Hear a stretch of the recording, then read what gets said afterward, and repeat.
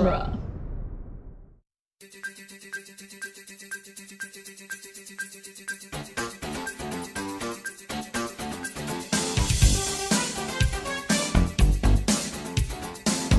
Hi, everybody. Welcome to Teenage Mutant Ninja Turtles Minute, the daily podcast where we are talking about the 1991 live-action Ninja Turtles sequel, The Secret of the Ooze, one wagon-shaking minute at a time.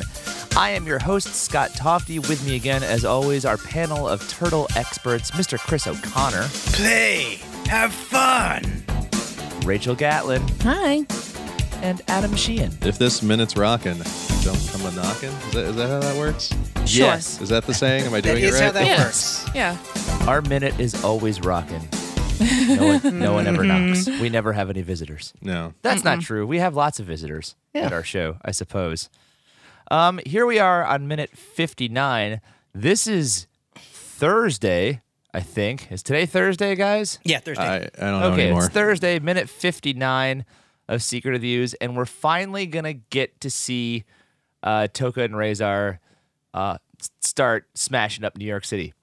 The minute starts with Splinter finishing some wise words of wisdom and ends with Razor about to knock over a telephone pole, or possibly just saying safe while playing a game of tag. I'm not sure which. So let's talk about Splinter's little words of wisdom here at the beginning.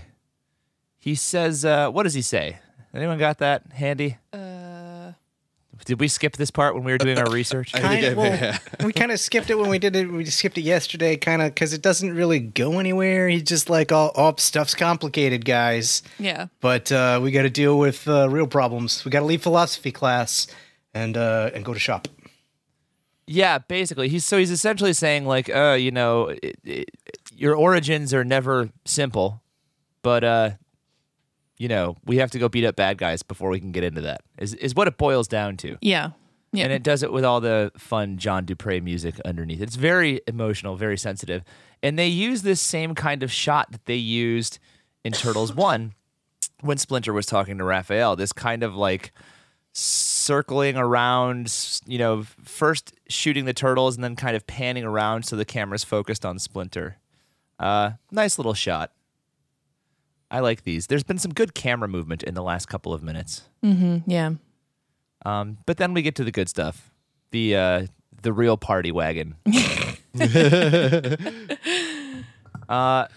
So the wagon is shaking. We get this, crane shot of this. It almost looks like a military I think it's like a wagon or- horse wagon. Yeah, I think it's Yeah. more for horses. Oh, yeah, I guess you're right.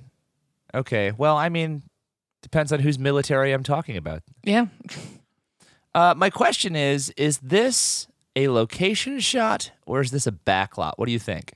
Backlot. This might be a backlot. I feel like Yeah. I've seen this intersection before.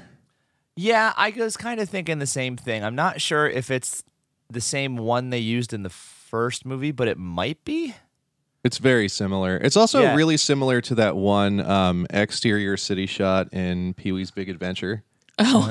Like it's got that same kind of intersection. Yeah. Yeah, I bet if we looked hard enough, we could probably figure out where this was shot, which studio, but I don't feel like Googling that, so There's I'm sure also someone out there. There's a little deep focus Easter egg way in the background. There's I noticed that. Tell us about that. There's a mid-'60s Volkswagen camper van, which was the getaway car in the first movie. Yeah. Yeah.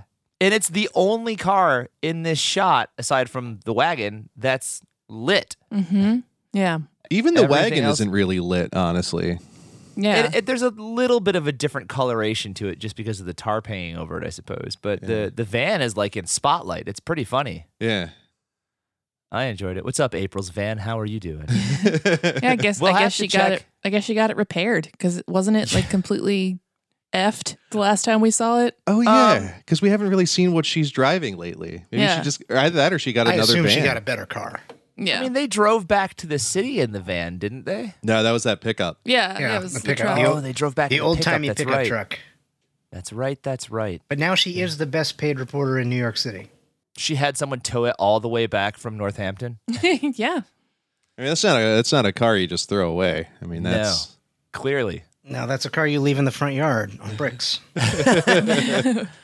We'll have to check Turtles 3 to see if it makes an Easter egg appearance there, although I somewhat doubt it, given that it's, in feudal Japan. And they weren't really known for their Volkswagen production in Japan. That at you time. know of. That I know of. Very true. So the van is a rockin', and the question that I think you had, Adam, was what exactly is happening in that van right now? What's funny to me is when they open up the back, pretty much the second they open it, it stops. And they're standing so close to each other inside of it. What it looks like is they were just shifting their weight from foot to foot really fast. Yeah, because they liked the way it sounded. It moved. They were just bored. They're just being idiots. Yeah. They have a lot of They're being sensory. babies.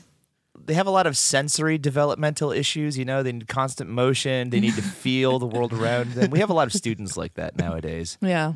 Toka and Razor probably have, like, when they have to sit down and listen to story time, they probably have, like, little padded cushions that have, like, textures, and they move around and stuff to keep them, a little bit more focused. Yeah. So, yeah, this next line that Shredder has is, I always make a mistake here. So, Chris, what's the line? Oh, go, have fun, play. Yeah. So I always get this line and Tatsu's line from the first movie confused because they're so similar. So in the first movie, I think one of the kids bumps into Tatsu in the warehouse. Oh, it's and he go just says, play, have fun. Go, play. And that's it. But I always add the have fun on that. And Yeah, I'm it's realizing go play, now, have fun. in this movie, yeah. Yeah. So I'm curious, is that like the Foot Clan go-to pickup line? Like, is this how they get kids into their pyramid scheme of an organization? Go, play, have fun, join the Foot Clan. He doesn't do that jazz hand at the end, the go play that Tatsu did. I was going to say, when I said it, I actually did a jazz hand, and I was really creeped out that I had a webcam on or something, and you could see me at it. Like, how did you know? So go play, have fun. Great line. That's one of those memorable lines from this film. I don't think there's as many as there were in the prior film, but there's a few of them, and that's one. Getting to see Toka and Razor actually walk and move is pretty interesting. I don't know how I would describe their motion. Wobble, wobble, wobble, wobble, wobble, wobble. Yeah, they're very wobbly, lumbering, just awkward. But like they walk hunched over. Toka's naked, which is really creepy. We mentioned that before, right? Yes. Yeah. He looks more naked because he's wearing elbow pads and wrist pads, Yeah. and then nothing on his torso. You know, I think Rachel made that point. Razar just looks like a werewolf. Like he looks like he was just some guy, and then the moon turned full, and this is what we got. Like he doesn't look like a mutated wolf. He's But not like a good werewolf. Yeah, like a crappy made for And TV actually, werewolf movie. You know, that's the thing is though is unlike the giant turtle suits. Like there aren't very many movies with giant turtles. It's understandable that the effect could be sort of weird and like different, something they have to work on to get right. But for the Wolfman, for the mutated wolf, I mean, like there should be really little difference between seeing a werewolf and seeing a mutated wolf because it's half man, half wolf. I mean, it's just the same thing. So this should be the one that was easiest to get right, and yet, Yeah, there's a long history of Wolfmans in film and television. I mean, like just imagine if this had been like the Wolfman from Monster Squad. Yeah. But do you think they fell into a trap with that? Like they kept going, oh well, this just looks like every other Wolfman, and then they kept changing it until it looked like no Wolfman. So to me, it feels like this is like what the Henson Company does when they do like scary. They all kind of look. They have a vibe. Like if you think of Dark Crystal, if you think of They do kind of look like Skeksis. Labyrinth and stuff like that. It's that same kind of like over-exaggerated features that you see in some of those creatures. And And I mean, to me, if you put this in front of me and said, "Okay, tell me who made this costume," the Henson Company would be probably one of my first guesses if I didn't already know, Yeah. as opposed to like one of the other Hollywood creature effects houses. Yeah, I think Rick Baker would be a close second. Yeah, But I feel like Rick Baker would have a lot more like grossness to it. yeah, true. He does kind of have the same eyes as those orange puppets from Labyrinth, the Fireys. Yeah. Oh, the The nightmare fuel. Yeah. It's just funny to me because they take a wolf, which typically has a snout, and they've completely removed the snout. They gave him like a bulldog face. Like his nose is all squished. And his Mouth jaw is just long. terrifying and weird. It's very odd. But not like terrifying and like, oh man, this thing's gonna eat me. More like, oh, that is such a medical mistake. You're like, oh, what happened to you? I bet he snores like crazy. Yeah, it's like how I feel every time I see a pug. It's like, why did they do that to you? No.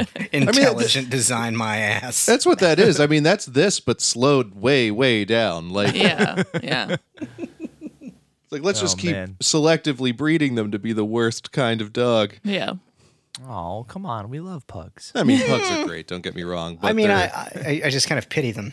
yeah, Yeah. They just need hugs. Pitiable creatures. they're poorly designed. Yeah. I'll They say are- that. Poorly designed dogs. So Shredder tells Tatsu that they're going to leave a calling card for the turtles. Now, here's the thing. He starts off by saying, "Tonight." And immediately what I want to hear is, "We dine on turtle soup." We don't get that, but we get, "Tonight we leave a calling card for the turtles." Yeah, and then they start just, attacking lampposts and stuff. I'm like, so how is this the calling card? Well, I mean, I suppose we'll see some more in the next minute. I'm not sure what we're supposed to get out of this. It's just random property destruction. Yeah. More PG crime. Well, this is PG crime, but this is much more destructive. Yeah, PG like crime. people are gonna be without power because of this. Yeah. Con Edison's gonna get phone calls. It's gonna be a mess.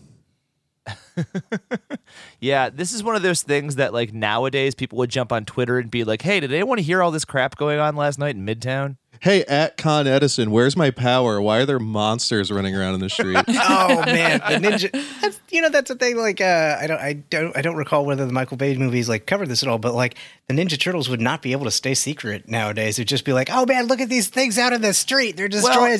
What kind of a jerk is this dressed up in his? Wow, he's really strong. Let me record this on my phone. World star. Yeah, and there's a couple of ways to look at that. Number one, I realize this has nothing to do with a minute, but number one, this is your ninjaing has to be better if you're a Ninja Turtle in the modern world because you have to be better at stealth. So it's a good opportunity to show the turtles being really, really good at stealth.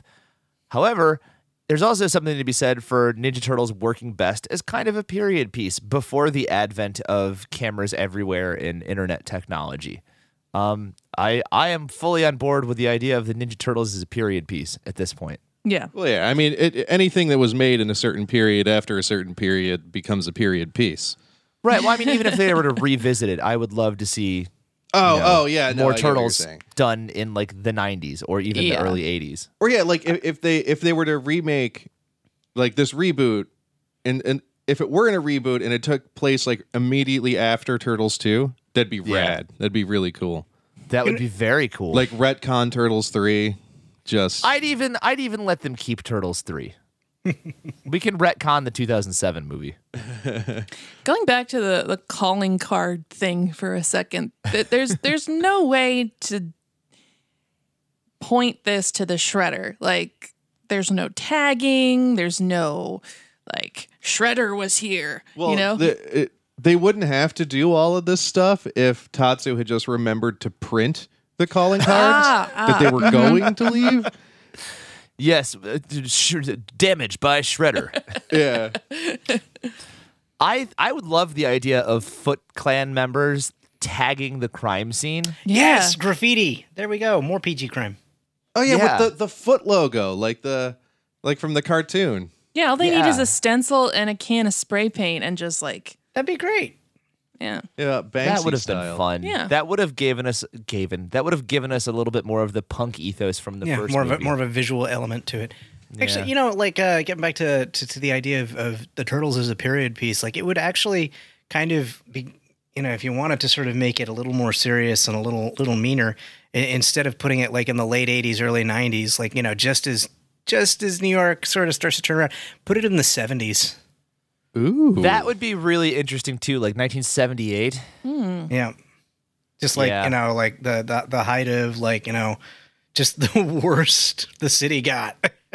Yeah, New York City was pretty bad. Like there was like talk of like, let's just abandon this place. I almost wonder if that's too dark for Ninja Turtles at that point. Yeah. I mean, Be yeah, for interesting to like a see. big mainstream movie, that probably would be a bit too dark. But I mean, that'd be kind of like a fun, like short comic book run to do, I think. It would make for a killer hideout for the Turtles because there was no shortage of burned out Burned out abandoned buildings, buildings. yeah. Yeah, but then you have to deal with like all the drug addicts from the disco scene. Yeah. The actual R-rated crime. Yeah. Mikey's like, what's all this? Why are there boobs in all the windows in Times Square? What's going on here? Times Square City. Whoa! Oh God, Splinter's like, you're not allowed to go there. You're not old enough. The Ninja Turtles show up in HBO's The Deuce. We're going to talk about The Deuce a little later. Wait, what? Because there's actually, very briefly, there's a little bit in common in the next minute with The Deuce and Ninja Turtles. Also interesting to note, The Deuce films in the neighborhood where I teach and actually filmed a scene of an episode in our building. Oh, wow. When we were out of session. They used Crazy. it as a mental hospital. I'm not familiar with the Deuce. It's that, James Franco. Yeah, James Franco show Oh. where he And, I've plays never Maggie, actually and twins. Maggie watched it. Gyllenhaal, and I've watched it. I've watched the first season. It's pretty good. I But it's, didn't realize he was playing twins until about halfway through the first episode, though. Spoiler. Yeah, it's gritty '70s New York. Pimps and hoes. That's the show, and porn, and creating the porn industry. Oh. York City. I'll have to put that in my maybe pile. So Toka takes a giant bite out of a telephone pole. And as he does, first off, I love the shape of the chunk that comes out of the telephone pole. It's just It's like it was already cut out. Yeah, it looks like a was. giant piece of chocolate. But I also love the music that starts kicking in here. We get that kind of chic, clean electric guitar sound, but there's also this cool like baritone saxophone / tuba. low the brass music is a line little happening. weird here. It's got It's that super weird. it's got that party guitar too. That did it. Well, that's what I'm thing referring to. going That on. staccato kind of jangly Stratocaster. Yeah. But it sounds like the guitar that you hear in the main Turtles theme from the first movie. And it sounds a little bit like Oingo Boingo, which I kind of like also. There's a weird kind of Dead Man's Party vibe to this. It's almost got like a ska tempo about it too. It's got that scratchiness. Yeah. Yeah. And in the next minute, we'll talk a little bit more about this, but it works in the Foot Clan theme in a really interesting way too. Unfortunately, this minute cuts off right as Razor is about to push over a telephone pole. And Jesus, you thought Donnie had bad jaw alignment issues with his overbites and underbites? Razor, like, I don't even know Like how he- this guy eats. when he, His like- bottom jaw is a shovel. When it rains, like his mouth is just involuntary, like he's collecting water. Yeah, he's got some issues. He needs an orthodontist real bad. But I feel like an orthodontist would just take one look at him and quit. Just be like, I was not cut out for this. Yeah. Damn it, I'm an orthodontist, not a veterinarian. This isn't gonna go well, man. That brings us to the end of the minute. Any final thoughts? Was that a final thought? Yeah. I just had one. I like how Shredder says, "Play, have fun," and these two, their idea of fun is immediately instinctively mayhem. Yeah. Destruction. Well, they've had a terrible upbringing.